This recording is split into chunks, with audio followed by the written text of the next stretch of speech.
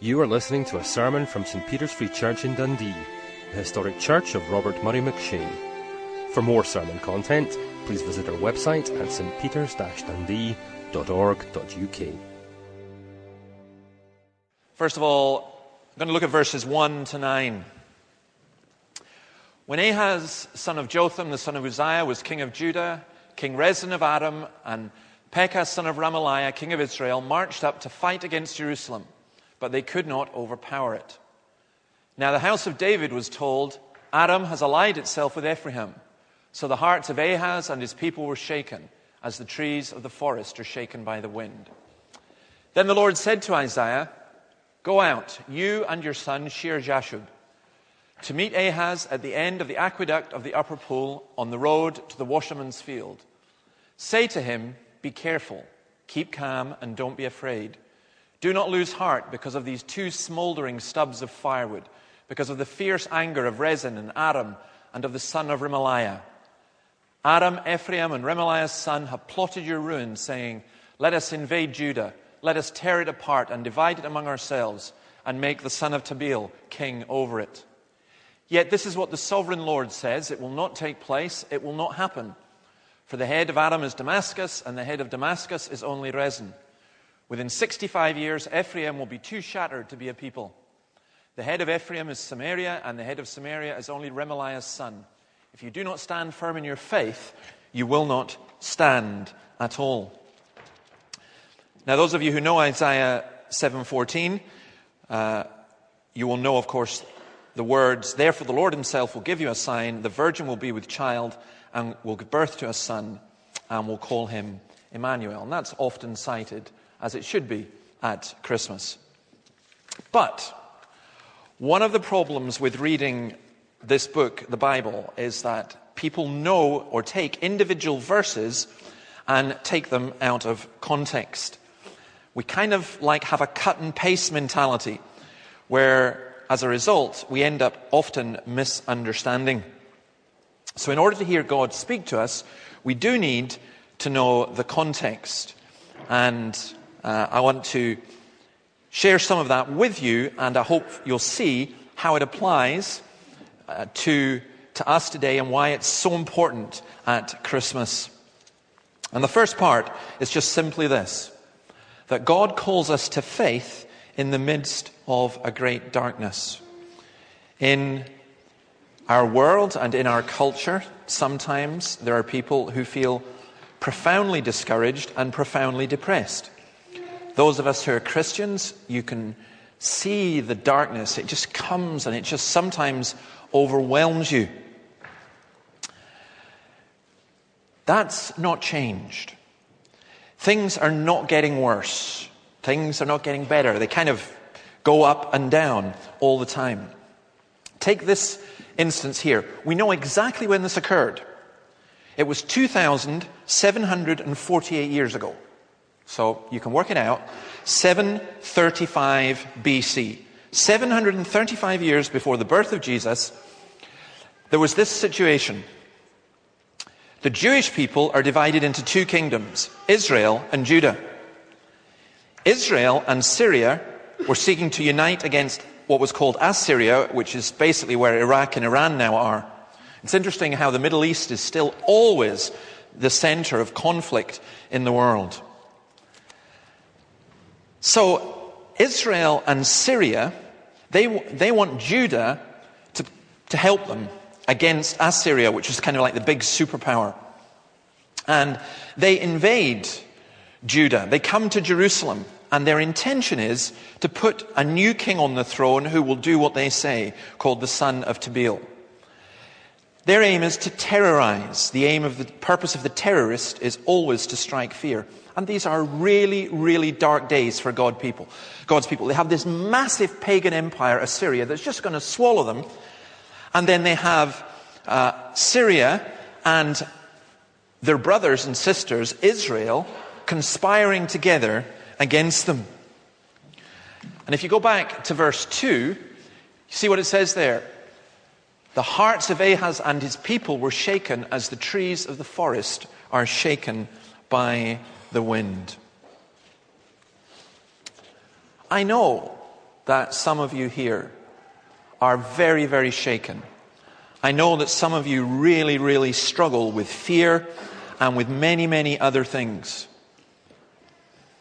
In fact, I want to ask what causes you to fear and despair? What causes you discouragement? What causes you to be overwhelmed? And what do you do about it? And what does God do about it? I think the situation of God's people has often been completely overwhelming. And that's why I find the Bible so encouraging. We live in a culture in which people think, well, you've always got to have everything going well for you to be encouraged. But what if things are not going well? What if there's a lot of bad stuff happening? What if, in the words of the Graham Kendrick song, which plays in my head a lot just now, great is the darkness that covers the earth. Come, Lord Jesus. What does God do? Well, he sends his prophet Isaiah to meet the king of Judah, to meet Ahaz. He's to take his son. His son has an interesting name. His son is called Shear-Jashub, which means the remnant will return. And even that name is a message from God. It's both a promise and a threat. It's a promise that God will always have his people. And it's a threat that Ahaz is going to be left with a remnant, or that Israel, Judah, is going to be a remnant, that Assyria will win, that the northern kingdom of Israel will be destroyed. All that is in there. I think that's very appropriate to the situation of the church in Scotland today. I have no doubt whatsoever that the age of Christendom has gone. The age of the church in Scotland has gone. And it's being replaced by a darkness. And a very discouraging and a very depressing darkness. But I believe absolutely that the remnant will remain and prosper. I hear continually and I witness continually churches that where there were thousands, there were now hundreds. And where there were hundreds, there are now tens. And I see collapsing. I could take you to churches all over Dundee. And this morning, as they're meeting, even on Christmas Day, there will be a handful of very small children and then a vast majority of people over 70, and the majority of them women. Now, if you're an elderly woman over 70, you are very welcome. That is wonderful, and you're laughing, I know. We'll go even higher than that, over 70, over 80, whatever. You are very, very welcome. You make the 100, we are celebrating with you. And we want you here. This is not intended to be derogatory. But if you have a church that's made up 80% of over 70s, and most of them women, that church is dying. By definition, that church is dying. Incidentally, if you have a church that's only young people, there's something severely wrong with that as well. I question how much of a church of Jesus Christ that is. But that's what's happening in Scotland. And yet at the same time, what's happening in Scotland is that there are churches that are growing and blossoming. I was involved in, right at the very beginning, of a church planned from a church called the Free North in Inverness, which had about 200 people in it. Big, massive building, beautiful building. And they took 14 of their people and started a church in Smithton. This week in Smithton, they had no room. They had over 500 people at their carol service. I was at a church in Dingwall in the north, again, another free church. And again, it was down to 30, 40 people. And again, this week, they had over 400 people at a service. There's a lot of encouragement from things going on. And I'm talking, that's from the free church perspective, but I'm thinking of churches as well. Some Bridge of Dee Evangelical Church. I'm thinking of what's going on in St. Andrews just now. We're very encouraged in the free church there. I'm thinking of Charlotte Chapel, that has grown so much that finally they've decided to move, and they bought the old Church of Scotland from which the free church started, which was going to be turned into a museum. And they bought it and they're refurbishing it and it's going to be reopened. There's real growing gospel witness in Scotland. But what's happening is, I think it's a remnant. I think what God is doing is saying, forget all these denominational things that you go for, but what you've got to do is remain faithful to me. And it's in that the darkness will shine. I think the place is interesting. The upper pool at the end of the aqueduct. Now, why is that interesting? For actually there's different reasons. In Isaiah 36 verse 2, Sennacherib, the king of Assyria, attacks. And in the 14th year of King Hezekiah's reign, Sennacherib, king of Assyria, attacked all the fortified cities of Judah and captured them. Then the king of Assyria sent his field commander with a large army from Lachish to King Hezekiah at Jerusalem. When the commander stopped at the aqueduct of the upper pool on the road to the washerman's field, exactly the same place, Eliakim, son of Hilkiah, the palace administrator, Shebna the secretary, and Joah, son of Asaph the recorder, went out to him. God sent Isaiah to meet with Ahaz at this exact spot, the end of the aqueduct, which was Jerusalem had no internal water supply. It had to be brought from outside, which made it very susceptible to attack. And Ahaz had gone and met. And when Sennacherib attacks, that's where he meets them. I think Ahaz is there at the end of the aqueduct because he's making preparations for the worst. He's taking out an insurance. He's trying to guarantee that he buys a policy that ensures that when his boiler breaks down, people come immediately and fix it. And it doesn't always work like that. That's what he's trying to do. And God comes to him and he says to this king, he says, everything's against you. Israel, Syria, Assyria, the circumstances are all against you. Keep calm and do not be afraid. In fact, the way that the language is used, he says, take care to be calm. It's, forgive me saying this, it's the Hebrew equivalent of saying, take a chill pill. Just, some of you are just, what's going to happen? What's going to happen? Who knows? In terms of illness, in terms of finance, in terms of relationships. And it's funny that at Christmas, the season of peace and goodwill and light, stress. And God says, calm. Just calm down. I am in control. And look what he says. He talks about how they are two smoldering stubs of firewood. More colloquially, they are two fag ends.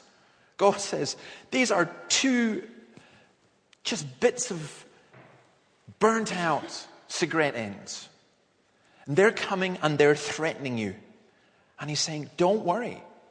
They're going to be snuffed out. Don't worry about them. Now, it mustn't have looked like that to Ahaz. What actually happened was Syria was crushed 3 years later.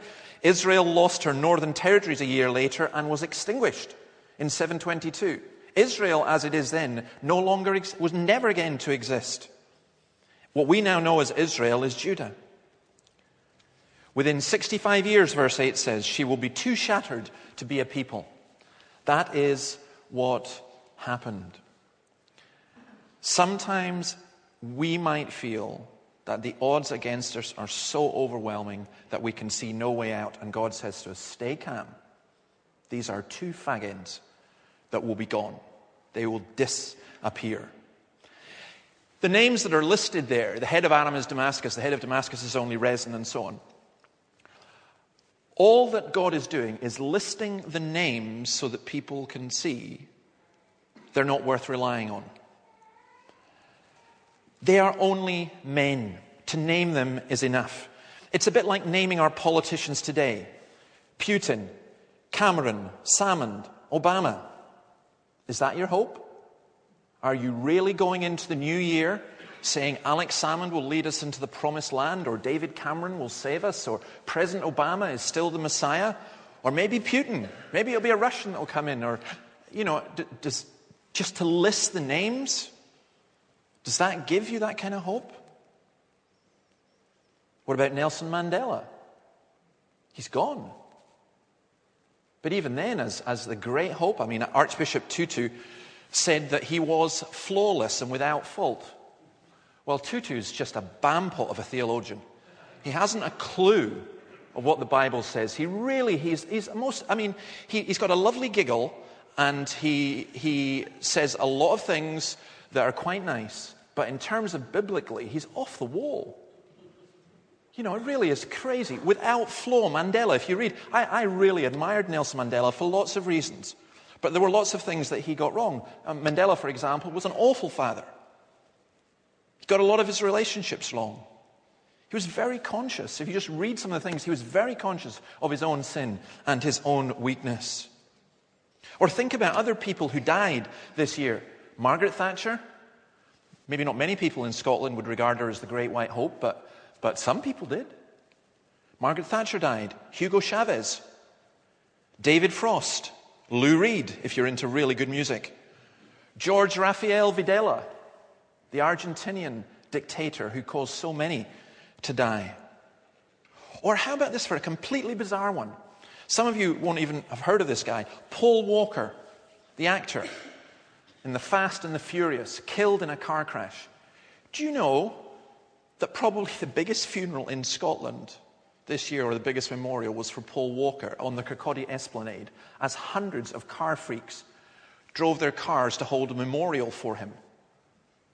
An American actor on a TV show, and people gather from all over Scotland to mourn someone who they didn't know because he died in a car crash. And I mean, at times like that you think, where on earth is your hope?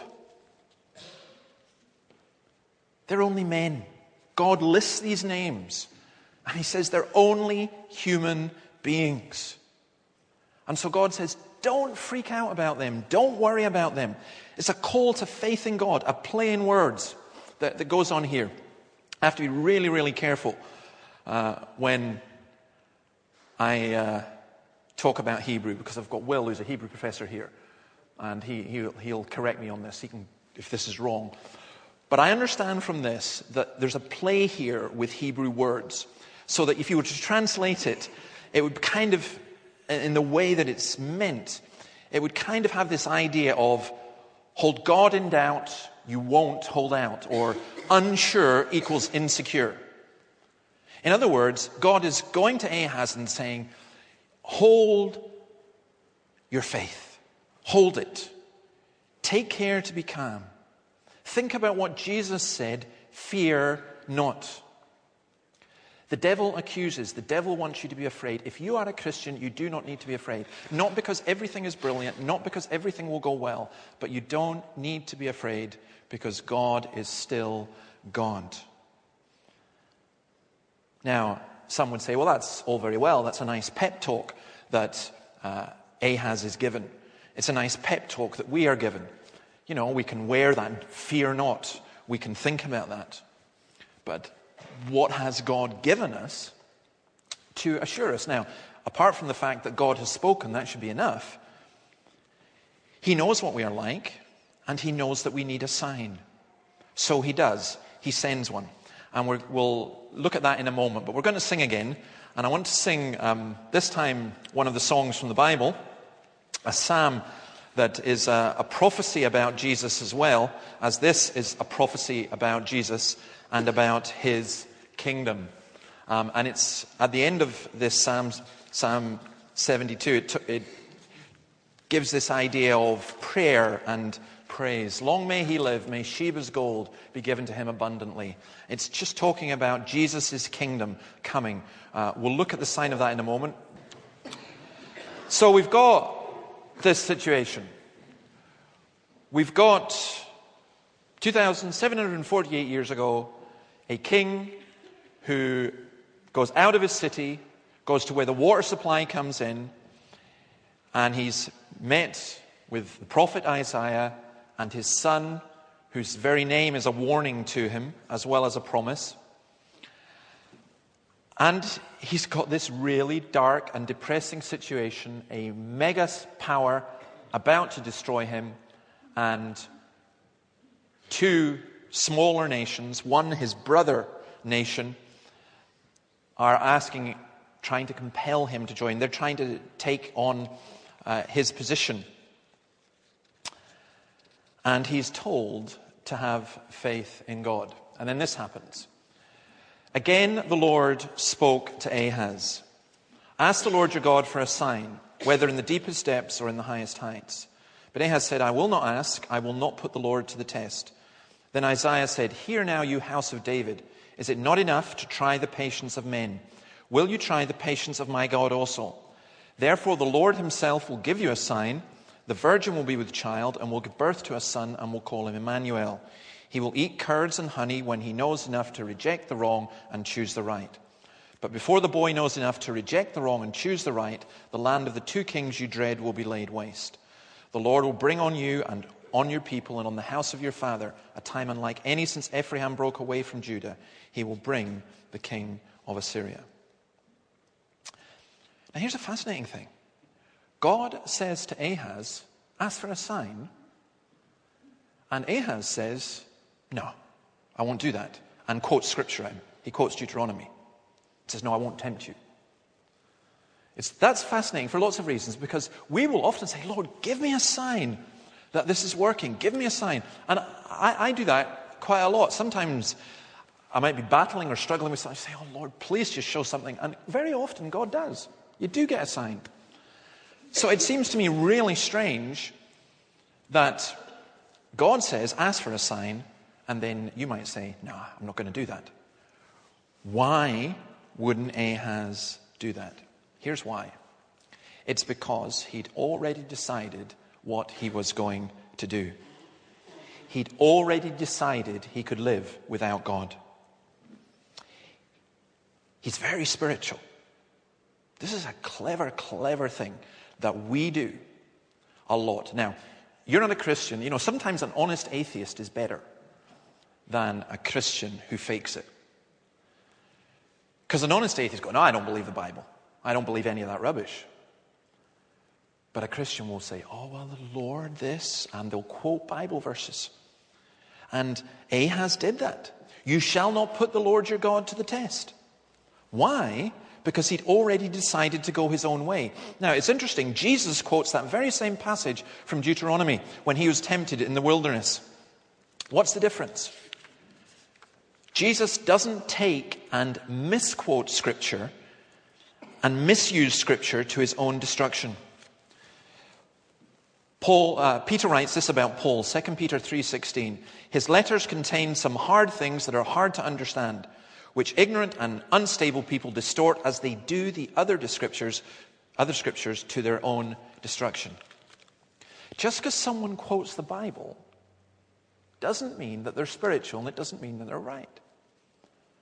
In fact, ignorant and unstable people, unbalanced people, take those and distort those. There are people who claim godliness but deny its power. 2 Timothy 3. Mark this, there will be terrible times in the last days. People will be lovers of themselves, lovers of money, boastful, proud, abusive, disobedient to their parents, ungrateful, unholy, without love, unforgiving, slanderous, without self-control, brutal, not lovers of the good, treacherous, rash, conceited, lovers of pleasure rather than lovers of God, having a form of godliness but denying its power, have nothing to do with them. How often do we do that? We determine what our way is, and then we want to bring God in on our side. One of the best songs I've ever heard is also one of the most bitter, Bob Dylan's With God on Our Side, in which he talks about how it's 100 years since the First World War. And incidentally, if any of you are looking for clues for a Christmas present, just in case my family haven't done it, Max Hastings, First World War, great book. Very cheap on Amazon. Great. You know, in 2014, we'll be thinking about the First World War.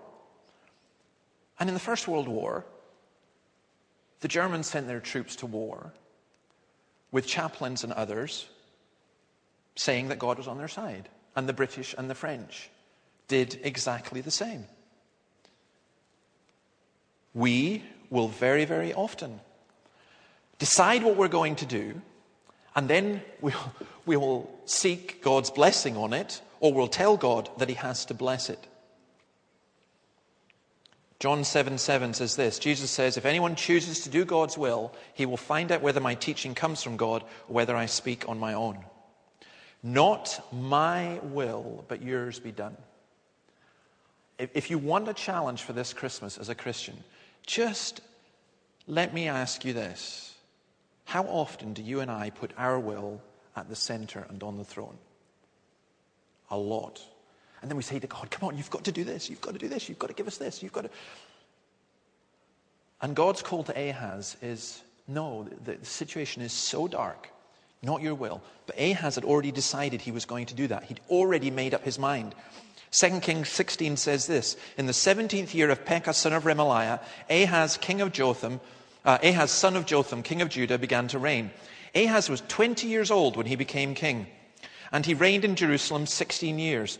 Unlike David his father, he did not do what was right in the eyes of the Lord his God.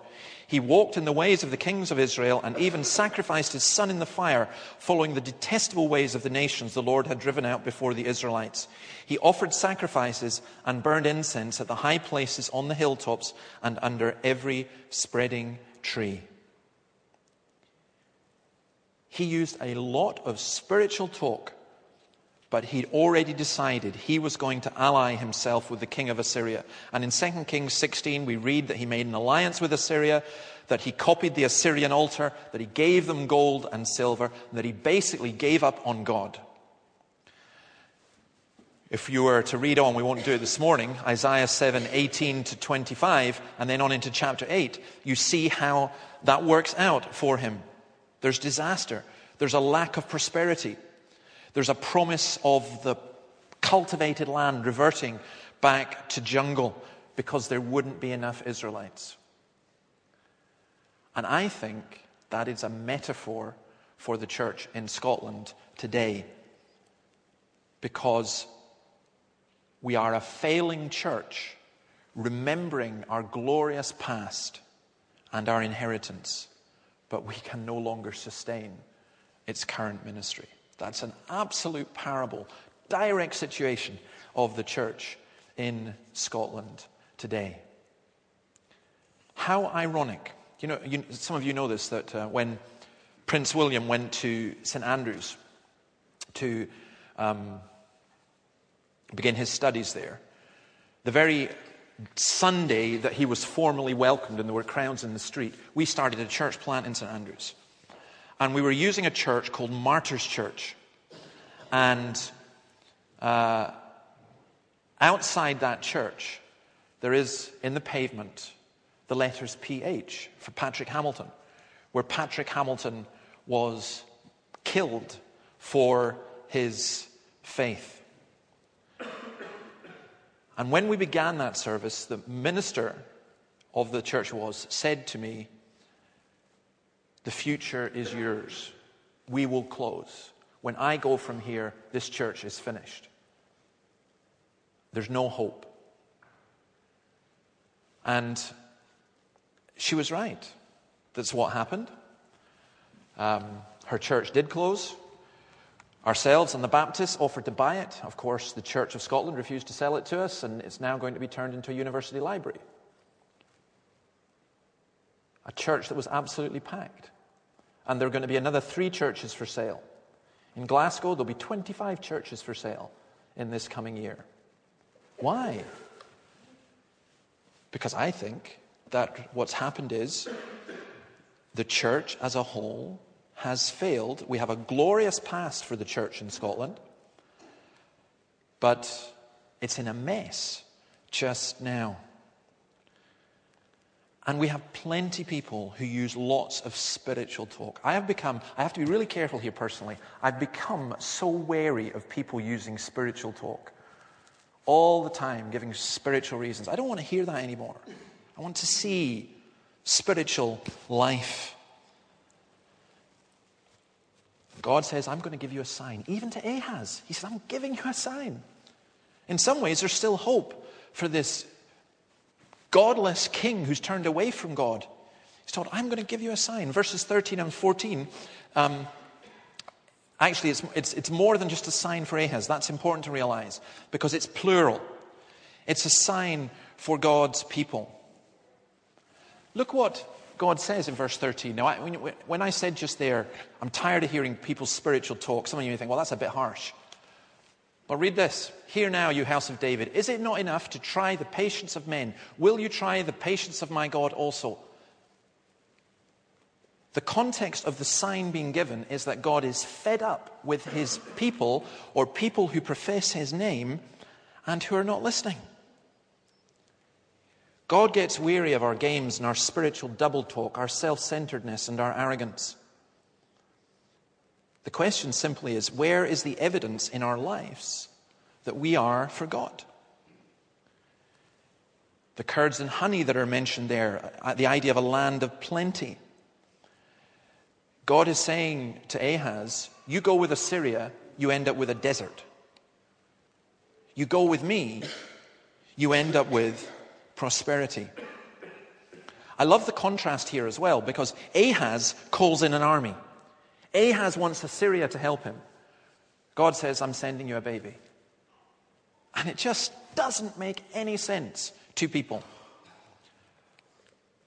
I think most people today, when they think about Christmas, will think, the baby's a nice, cute story, but how does that actually help anything? How does that actually change anything? Genesis 19:17, God said, yes, but your wife Sarah will bear you a son, and you will call him Isaac. I will establish my covenant with him as an everlasting covenant for his descendants after him. The baby is a sign. How? How can it possibly be a sign for Ahaz? Well, it's a sign for the whole house of David. And it's a sign that in the Old Testament and in the New, there's this promise always of a coming prince. It's a sign because over Israel was written the words, Ichabod. The glory has departed. God has departed. And the baby is Emmanuel. God is with us. So the sign of the baby is there's a great darkness, God has departed, but God is with us. The birth of the royal baby, do you know this? I have so little interest in it that I don't even know the name. I apologize for that. But the birth of the royal baby apparently caused great excitement. I looked at they had these lists at the end of the year, the things that were most clicked on in the web in the year. And I think the birth of the royal baby was like fourth. I just missed it. I'm far more excited about the babies that were born in this church than the ones yet to be born. But nonetheless, if you're a royalist and you're a royal baby watcher and you've got the mugs and you've got everything, fine, great. It causes great, great, great excitement. But there is nothing causes more excitement than God coming in the form of a baby. Emmanuel, God with us. And this is a straight prophecy of Christ. When you read the books on Isaiah, they go on and on and on about how, what does this mean and what does that mean? And people argue about this and argue about that. To me, the argument's over. Matthew 1:22. All this took place to fulfill what the Lord had said through the prophet. The virgin will be with child, will give birth to a son, and they will call him Emmanuel, which means God with us. Why spend books debating what it means when God tells you what it means? Now, that may be a very simplistic faith that I have. So, I believe God. That's it. I mean, honestly, that really is it. That's enough for me. Matthew's gospel makes it very clear. The virgin will be with child, will give birth to a son, and they will call him Emmanuel, which means God with us. How was that fulfilled? It was fulfilled with Jesus. Now, what intrigues me about this verse is it's probably the most disputed verse in the whole Old Testament. Some of you know that I do a lot of debating and discussing with atheists, and all these people who wouldn't know a word of Hebrew backwards or forwards, they'll tell me, well, you see, in Isaiah 7:14, Alma doesn't mean virgin. That's a mistranslation. It means a young married woman, so it's got nothing to do with it. And it's amazing how they've all become experts in Hebrew. Well, again, you can read reams and reams on this, but it's actually very straightforward.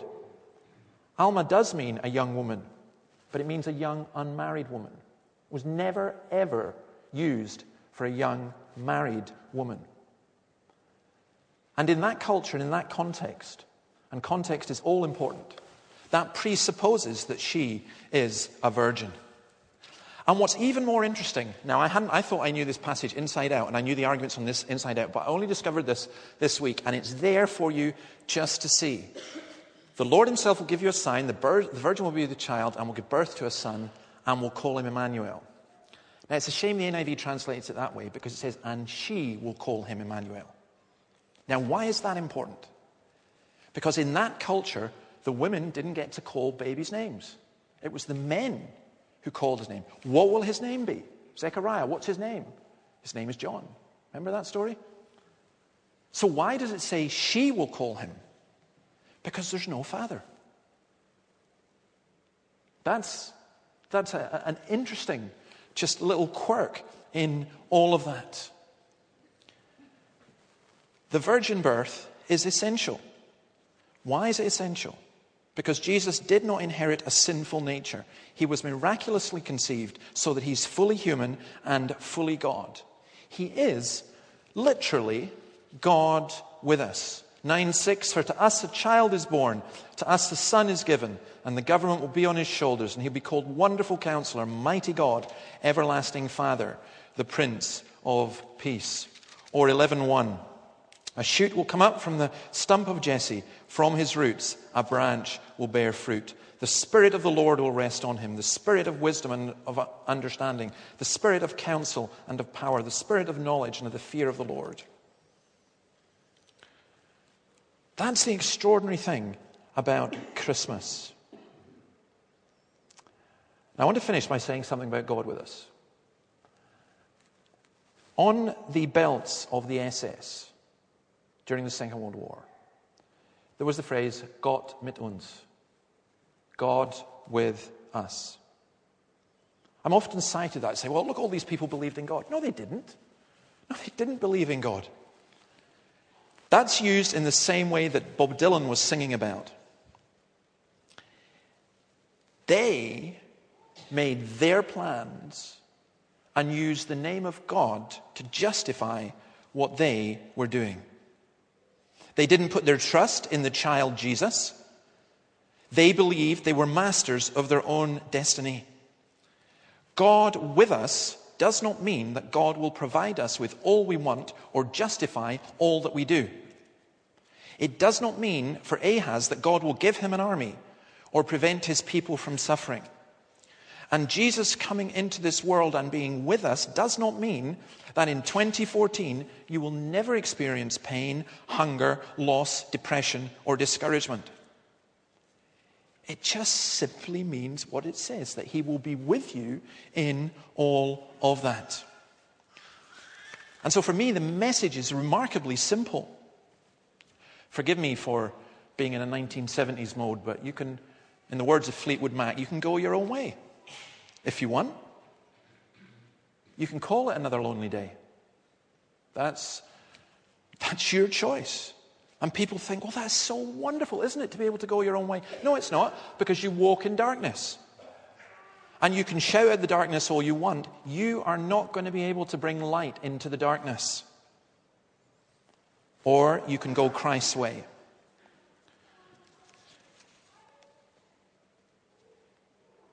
The baby Jesus means that God is with us. And unlike, you know how they have that advert, a dog is not just for Christmas. Christ is not just for Christmas. Christmas passes, but Christ remains.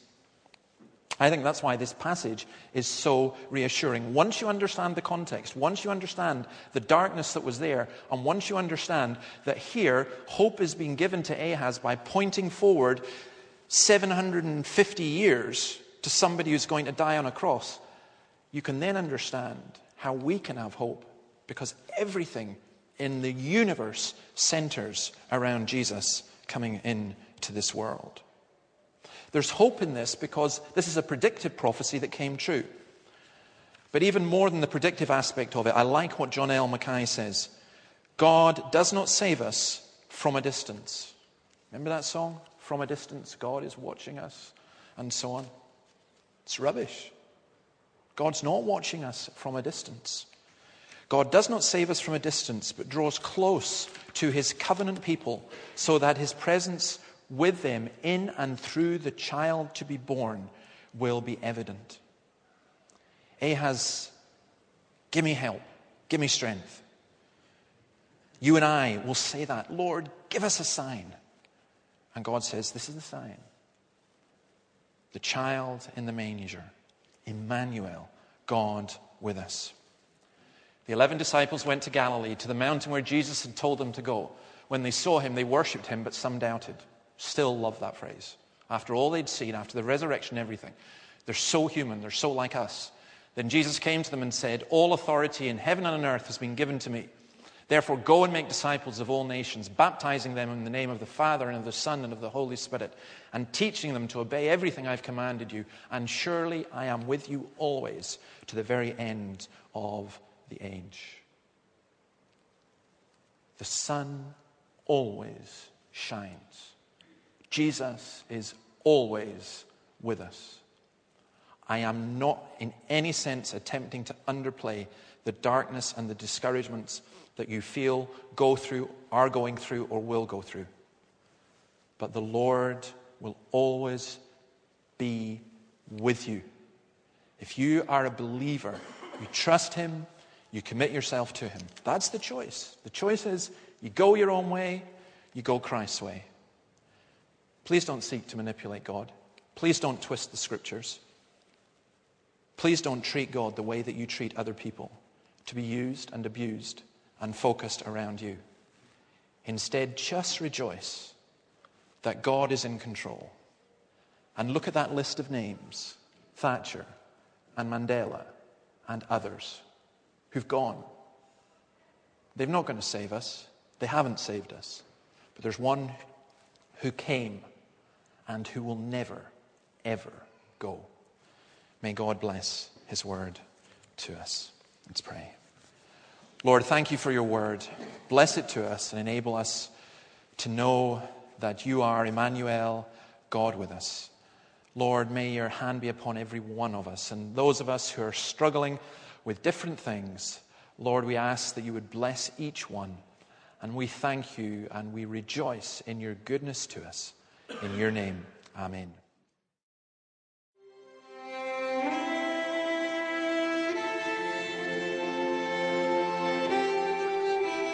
Thank you for listening to this sermon from St. Peter's Free Church in Dundee.